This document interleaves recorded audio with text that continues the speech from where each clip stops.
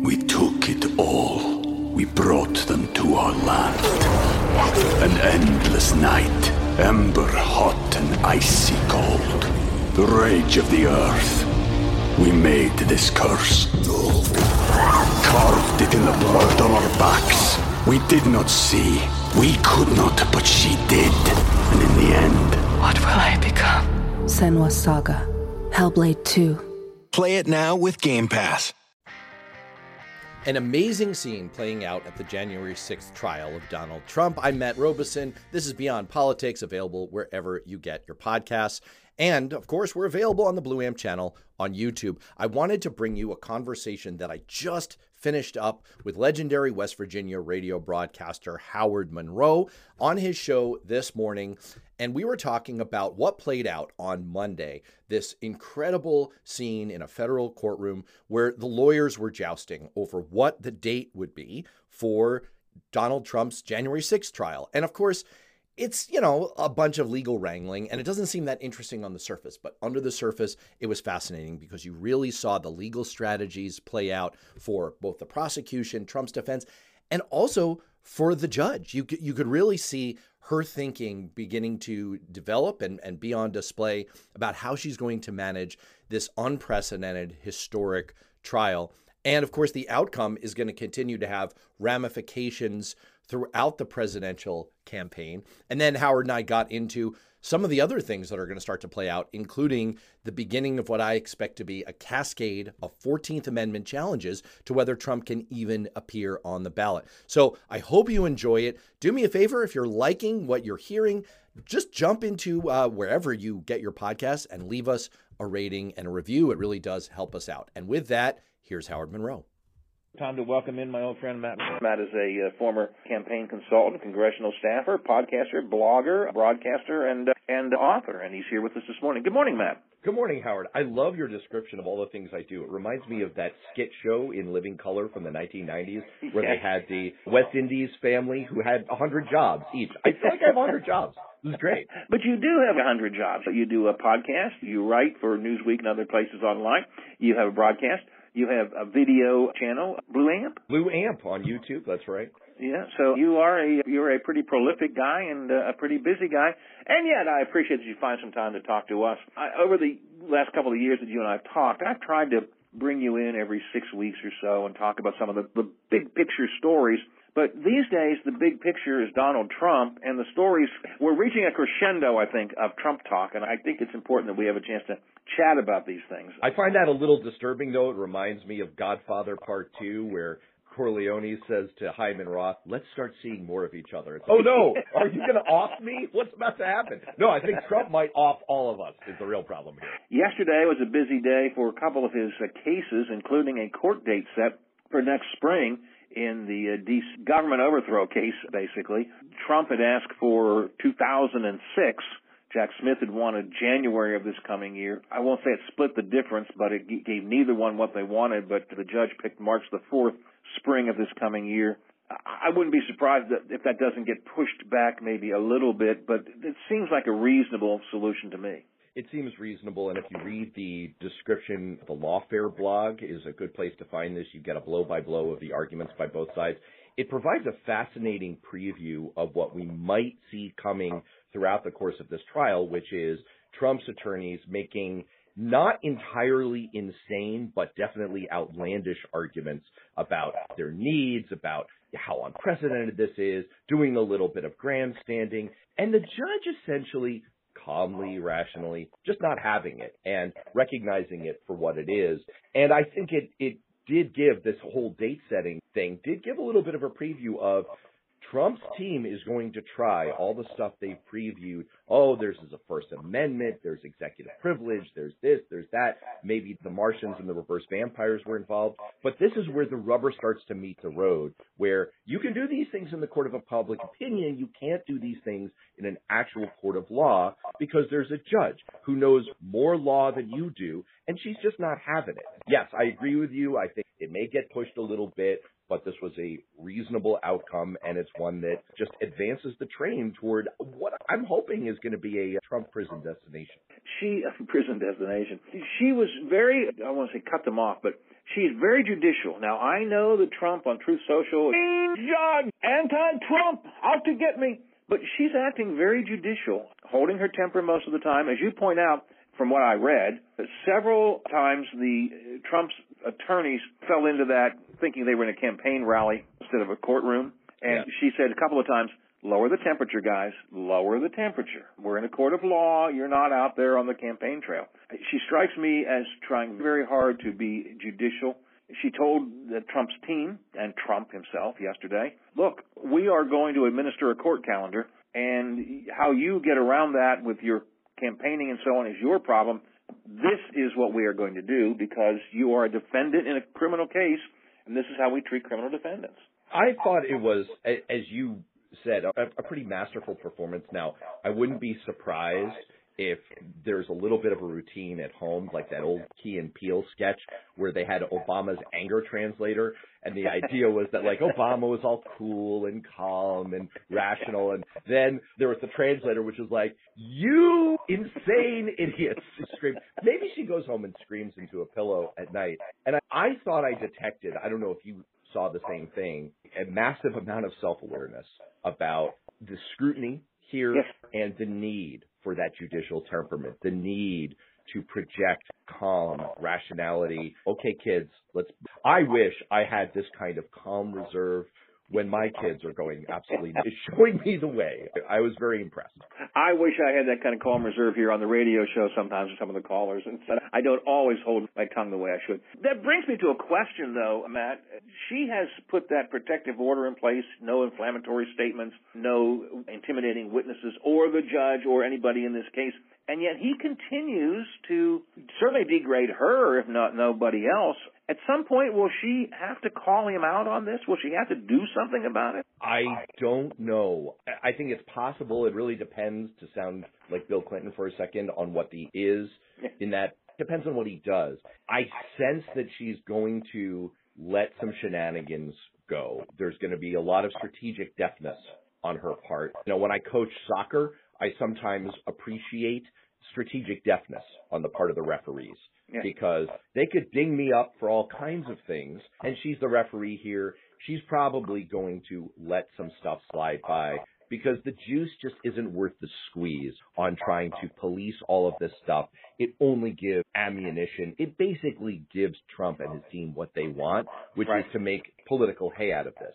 But there are probably lines that she will not allow to be crossed. I don't know what those are, but certainly if he makes a specific threat of violence against anyone here, especially a judge, I would expect her to lower the hammer on that kind of thing. I get the sense that would be highly strategic too, not out of anger, but out of, we're going to draw some very bright lines here. That said, I do expect a fair amount of tolerance. And I think she may, again, I have no inside info, this is just my best guessing, that she may tolerate some of these attacks on herself. He called her deranged and other things. If he crosses the line into intimidating witnesses or threatening witnesses or even verbally insinuating a threat to a witness, that may be where the line gets drawn. But we'll have to wait and see because I'm just not sure. But I think you're right. I think that she is trying. And I think Jack Smith has been trying, as the prosecutor, to avoid the skirmishes that could lead to that could become political. Just going to stick to the old Joe Friday, just the facts, man. I'm going to stick to the facts. I'm going to stick to the law. I'm going to stick to my case. She's going to stick to keeping this as confined as she possibly can inside the courtroom, inside the boundaries of the legal system, and let the other stuff play out the way it can. And, of course, by doing that, she is, and Trump will make this point, and he'll probably be right, she is indirectly impacting the election because I think the trial date is the day before Super Tuesday, if I remember correctly. It's going to make a difference. But she's saying, hey, I'm sorry. I'm not running for president. I'm running a courtroom. And she actually very specifically said that, which is the fact that she made an analogy to, let's say you were a professional athlete. It's, you've got your season to play? Okay, you're a criminal defendant now. So we don't have to accommodate that. And in fact, the United States government in the administration of justice is not going to do that. We're not actually going to warp the entire world around. I think you're making an insightful point in general about how to handle Trump. There have been two schools of thought based in part on the Italian experience with Silvio Berlusconi. How do you deal with an inflammatory demagogue do you challenge all of the chat that they throw out, or do you let the small stuff go? And there is definitely a school of thought that you have to let the small stuff go. If you get sucked into taking that bait, then you're going to get diverted. You're going to fight all these little brush fires, right, and you're going to miss the big stuff. And I think that's good, wise counsel for Jack Smith and for this judge, and probably for Democrats. Let's take a break. We'll be right back. We took it all. We brought them to our land. An endless night, ember hot and icy cold. The rage of the earth. We made this curse. Carved it in the blood on our backs. We did not see. We could not, but she did. And in the end... What will I become? Senua's Saga. Hellblade 2. Play it now with Game Pass. Yeah, I think you're right. I'm not sure the Democrats will, as individuals or as some groups, follow that as well as perhaps they should. But I think you're right. Stay focused on what's happening here, and let's get to a trial, and let's get to a conviction, hopefully, or to a verdict of some kind, and let's not get distracted by all the stuff around it. I asked our national correspondent, Tom Skerry, last hour. I'm going to ask you, it's purely opinion. You think Trump will take the stand in his own defense in one or any of these trials? Ooh, this is a good one. Well done. I think he probably won't. I think that he is, look at his mugshot. My theory here is this is a scared, cowering little boy who really, for all of his bluster, is just compensating for the fact that he has no idea. The less he knows, the less confident he is, the louder he is, like all bullies. And I think when he's faced with actual danger, with actual consequences here, he is going to be afraid. And I think he is going to listen to his lawyers. His lawyers have got to know that he could create so much more trouble for himself getting tied up in the stand. A lot of their legal strategy through all of his cases, even before he was president, was to keep the man from being deposed because he could so easily perjure himself. And in this case, he could so easily do himself more legal damage or perjure himself. I would be surprised if his lawyers had any interest in him taking the stand. And I think they're going to argue vehemently against him doing so. And I think his fear will force him to take their advice. That's my prediction.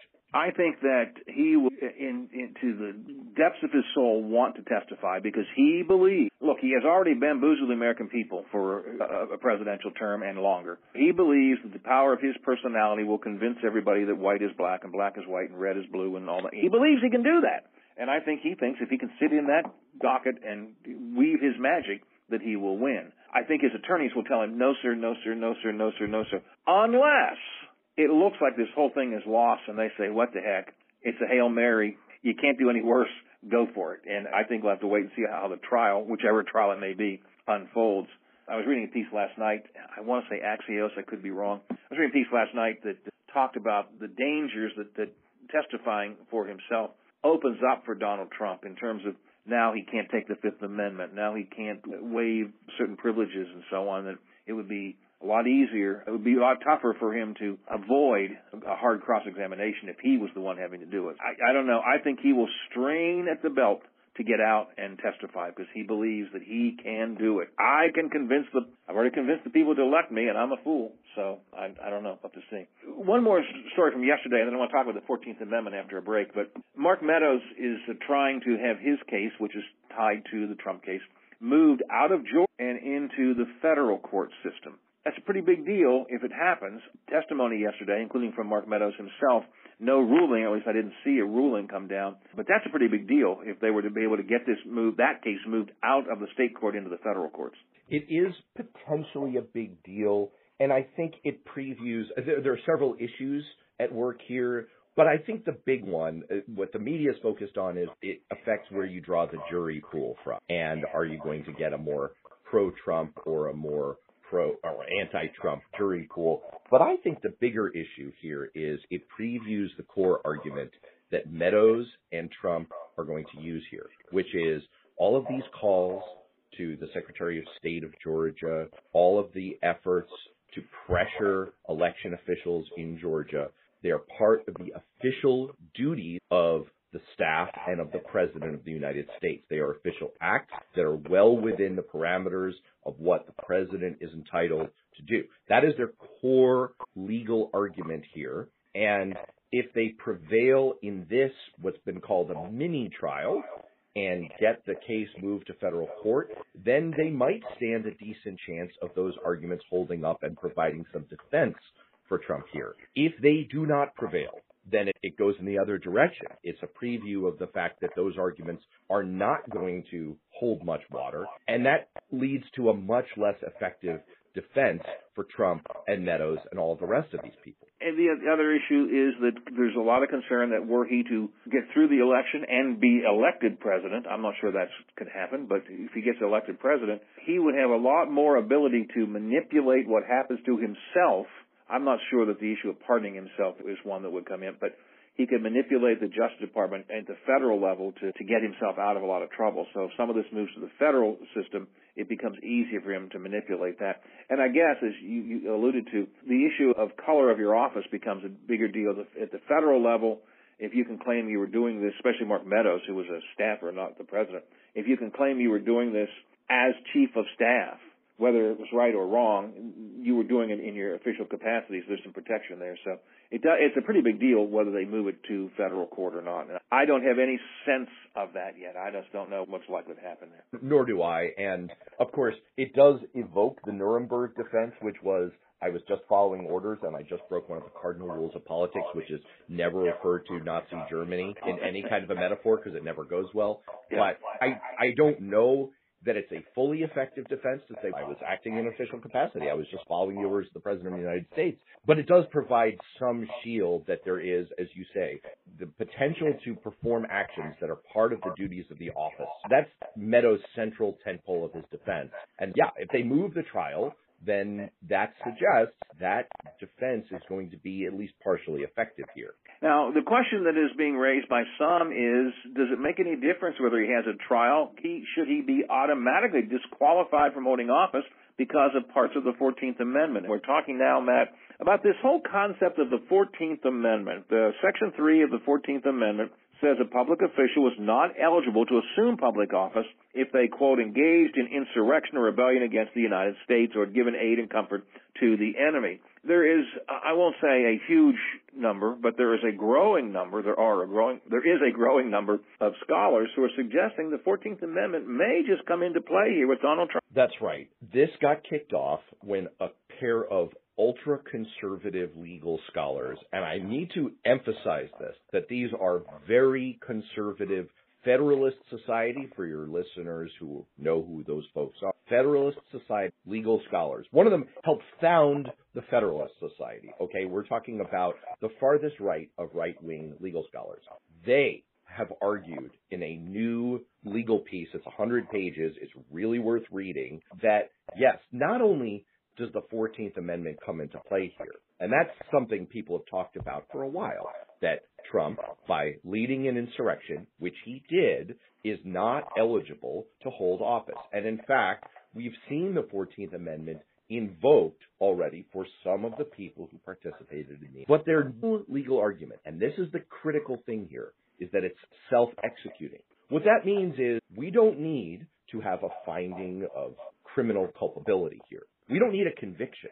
That secretaries of state can, on their own authority, determine that he is ineligible to appear on the ballot, and they can remove him from the ballot. And in fact, as we talk right now, fresh this morning, literally, I guess, published late last night, there is a feud erupting in New Hampshire that we're going to talk about with our New Hampshire political experts on my show, Beyond Politics, former Congressman Paul Hodes of New Hampshire, and a conservative political consultant, Alicia Preston, with whom I wrote a Newsweek article last week. We're about to talk about this in just a few minutes and get the inside scoop on this, because in New Hampshire, Republicans have erupted into a feud because a formerly pro-Trump Senate candidate has filed with the Secretary of State to keep Trump off the ballot. And so the point is, this is going to happen. This is already starting to happen in the states.